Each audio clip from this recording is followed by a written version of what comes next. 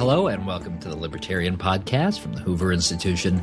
I'm your host, Troy Senik, joined by the Libertarian himself, Professor Richard Epstein, Senior Fellow at the Hoover Institution, as well as Professor of Law at NYU and Senior Lecturer at the University of Chicago. Today, amending the First Amendment. So, Richard, we have Democrats in the Senate right now pledging to vote on a constitutional amendment this year that would change the parameters by which Congress can regulate political speech. And this is born largely out of the frustration that progressives have had in recent years over a couple of Supreme Court decisions that have limited that power, namely Citizens United a few years ago, and then the much more modest ruling earlier this year in the McCutcheon case.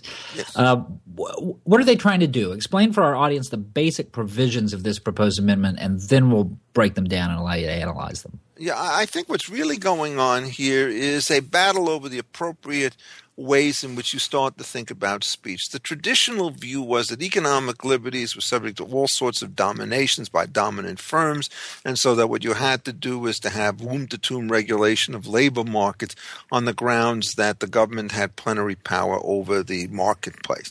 The view with respect to political speech is that this was an island independent of government control, and that the forces of pros and cons would balance each other out in a marketplace of idea which ought not to be regulated. On the issue of campaign finances, starting back at about the time of the bipartisan statute in 2001 or 2, the perception started to shift. The Democrats now believed in the progressive stuff that the same kind of domination that large firms and corporations and unions perhaps had over the economic sector also applied to the political sector. And if it applies to the political sector with respect to speech, it means that the appropriate response is the same kind of regulation on access and expenditures that in fact apply with respect to ordinary markets. The point is, of course, not completely new because there's always been regulation of the speech market and campaigns. Everybody admits that bribery and extortion are not part of the picture. Certain forms of fraud, although it's difficult to define, may subject you to various kinds of sanctions. But in a case called Buckley and DeLeo decided in 1976, essentially what the Supreme Court did was to get a compromise position in which you could regulate the amount of contributions that people could make to political candidates and to political parties, but you could not regulate the amount of money that somebody could spend on himself. And it's quite clear after Citizens United brought up the specter of corporate speech, and the McCutcheon case, I guess it was, brought up the question of whether or not you could have aggregate limits on campaign contributions. The mood on the part of the Democrats is hardened. They're convinced that this is now a wasteland in which economic domination takes place, and they're trying to subject to the same kind of congressional legislation and oversight that exists with economic markets. So quickly, how does this change that? Nobody thinks it's going to pass this time around. It may come back up in the future, but assume it did. What could Congress do then that they can't do now? Well, I mean, if you go and read the statute, essentially what they can do is cast aside any and all limitations that the First Amendment is traditionally understood imposes on the various rights of free speech. And what they do is they start, and it's a well-drafted provision in terms of their objective, and they said, to advance the fundamental principle of political equality for all and to protect the integrity of the legislative and electoral processes. This is the end. And their definition of what counts as political equality is it's not only one man or one person, one vote, it's one man, one person, $1. So what they're trying to do is to get the idea of taking wealth out of politics so that small and rich people alike can essentially participate in the same level. And then it says, look, Congress shall have the power to regulate the raising and spending of money and in-kind equivalents. They don't want any evasion with respect to federal elections. And then it gives you an including, which means you could certainly do this, and there's a lot else you could do beside.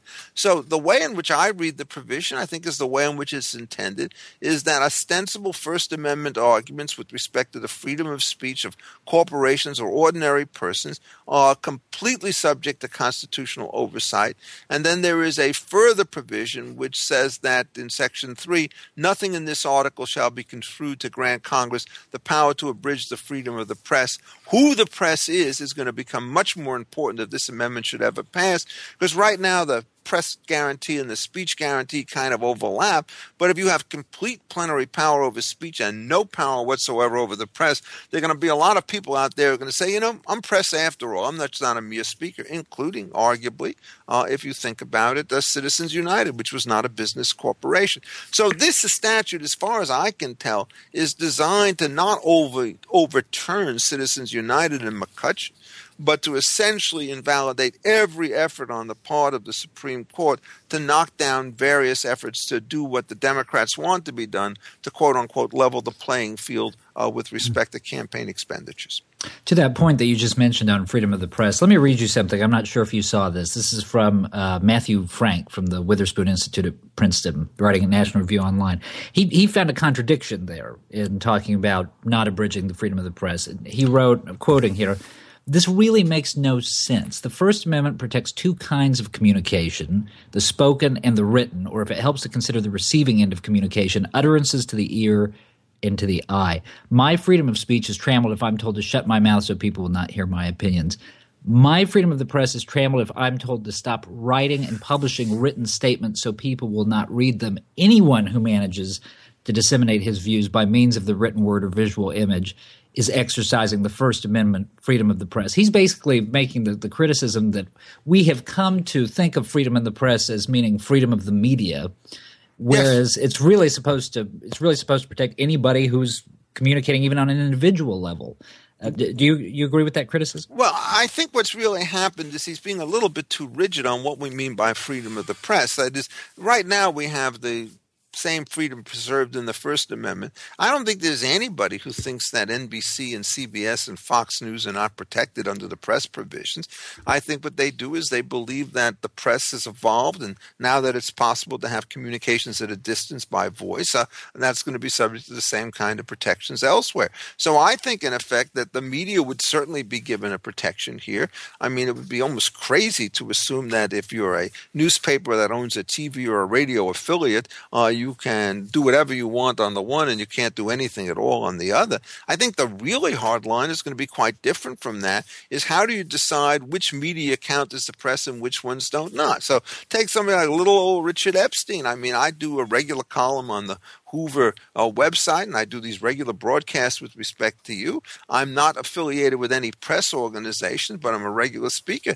Do I get to shoot my mouth off, or could the United States government say, Professor Epstein, we think that you've spoken enough. Please be silent during the rest of this campaign. You're just trying to speak. You're not trying to press. I don't know what the answer to that question is. I can tell you what the judicial response, which is likely to be, which is to be horrified by all of this stuff and to assume that this so-called amendment to the First Amendment is not really an amendment at all, but something almost illicit. And so I think I would be entitled to get this kind of protection. But it's not at all clear how these definitions start to work.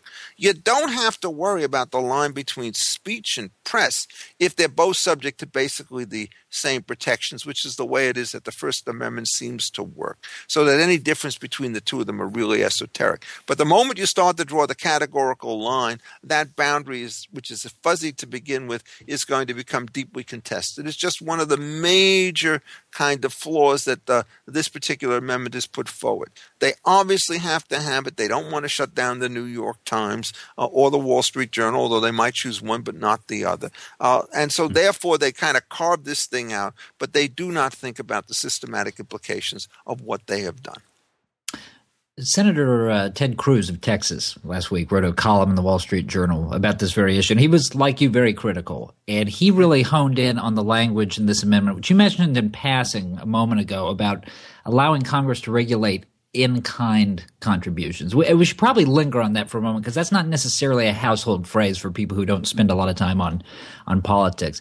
Explain what it means, and then, if you will, respond to Senator Cruz. He seems to think that provision is the one that gives Congress essentially endless power to regulate political conduct. Well, I mean, he's kind of right. We don't know what an in-kind equivalent is, but let's just start with the obvious cases.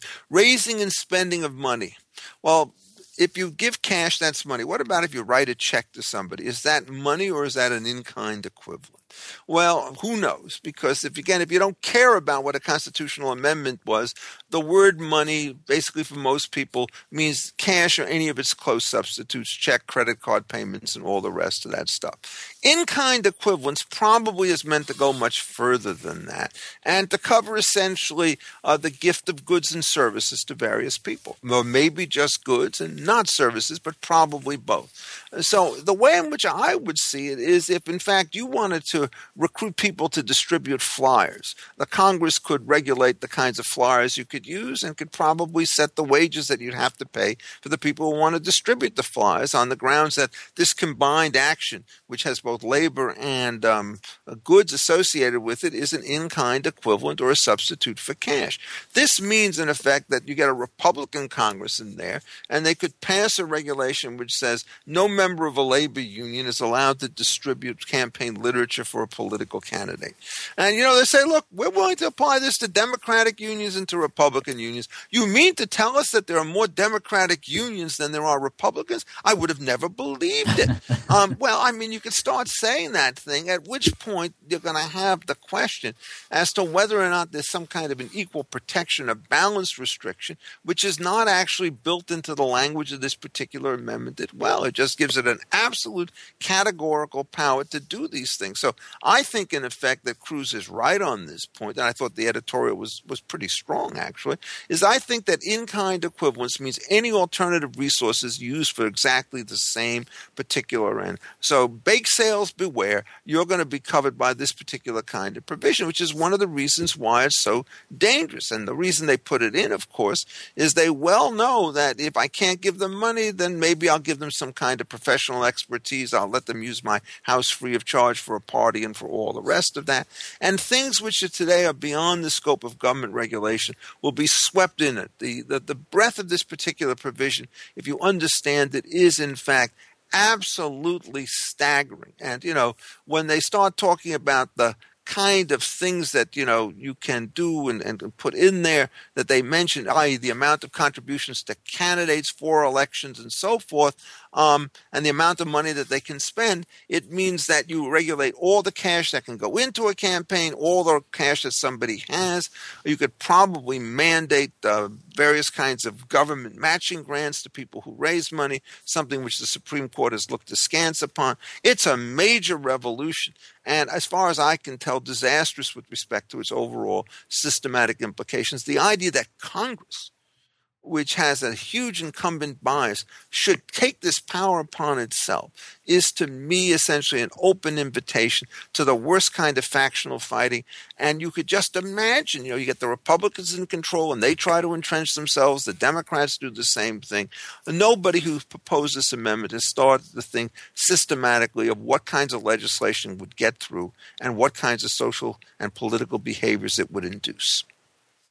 So the last question that I'll ask you, as I mentioned earlier, the consensus viewpoint, and I think even most of the Democrats endorsing this would, at least behind closed doors, concede that this is not going anywhere this year in terms of passage, partially because the bar is so high when you're talking about constitutional amendments. 2/3 of the Congress, 3/4 of the states. I'm reminded of an interview done for Hoover a couple years ago on an episode of Uncommon Knowledge where Justice Scalia told Peter Robinson that if he could amend one aspect of the Constitution, it would be the amendment process itself, that he would actually make it a little bit easier than it is now. Looking at this instance and just considering, on a broader basis, the kind of amendments we've seen proposed over the last couple of decades, do you agree with that, or is this a good example of why the bar should be precisely that high? Well, a lot of it depends on what you think to be the stock and flow of the amendments that are going through. If the amendments are going to be all in this kind of progressive and populist tradition, I think 110% of the states is the appropriate number, and that's obviously not going to take place in anything like the short run. No, I think it ought to be done difficultly, but I also think, as I argued in the paper, that Citizens United, it gets perhaps the worst rap of any rather sensible kind of decision. The simple point is that it's a case which says that if you do money in your personal capacity and you're protected, when you incorporate and get limited liability under state law, it doesn't mean that the federal government or the states can lower the boom on you. And what you do is you say, incorporation imposes certain risks to general creditors, tort creditors in particular. And so if you have a dangerous business, you have to buy insurance. But everything that you want to do to limit a corporation, incorporation ought to be done with respect to the perils that incorporation creates. And it doesn't create any peril here. In fact, I wrote something when I gave my inaugural Tisch lecture here at NYU I guess it's now 4 years ago. I'm saying, if you actually look at Citizens United, the only corporations who want this provision are political operations like Citizens United, which only makes films. And no business wants to go into a public posture where they start denouncing various kinds of political candidates, because the people who agree with them, they won't change their behavior. The people who are opposed to them will absolutely scream bloody murder, and you drive yourself out of the consumer markets. It's the AFL-CIO, the Chamber of Commerce. The only guys who really want this power as a business matter are people who don't do trade with the public at large. The rest of these guys go around now trying to figure out ways to insulate their board of directors from various requests by outside groups that they give to political campaigns, because they know it's a no-win problem. So if it's self-limiting as a serious business matter, what you're really worried about are these various kinds of trade groups one way or another. And the only way you're going to stop these guys from acting is to basically reduce the power of Congress and the states so that everything is not up to political grabs. Because if you stop it with respect to political campaigns and campaign contributions, it's going to surface with respect to particular statutes where the lobbying in both the state houses and in the Capitol in Washington are going to become acute. This is not an area in which you can change the campaign or the financing rules to make up for the incredible deficiencies in a government which has far too much power to regulate the overall structure of our economy. All right, Richard, thank you as always, and thank you to our listeners. Remember, you can find Richard's weekly column, The Libertarian, by visiting Defining Ideas at hoover.org, and you can follow him on Twitter at Richard A. Epstein. For the Hoover Institution, I'm Troy Senik. Thanks for listening. This podcast has been a production of the Hoover Institution. For more information about our work, please visit hoover.org.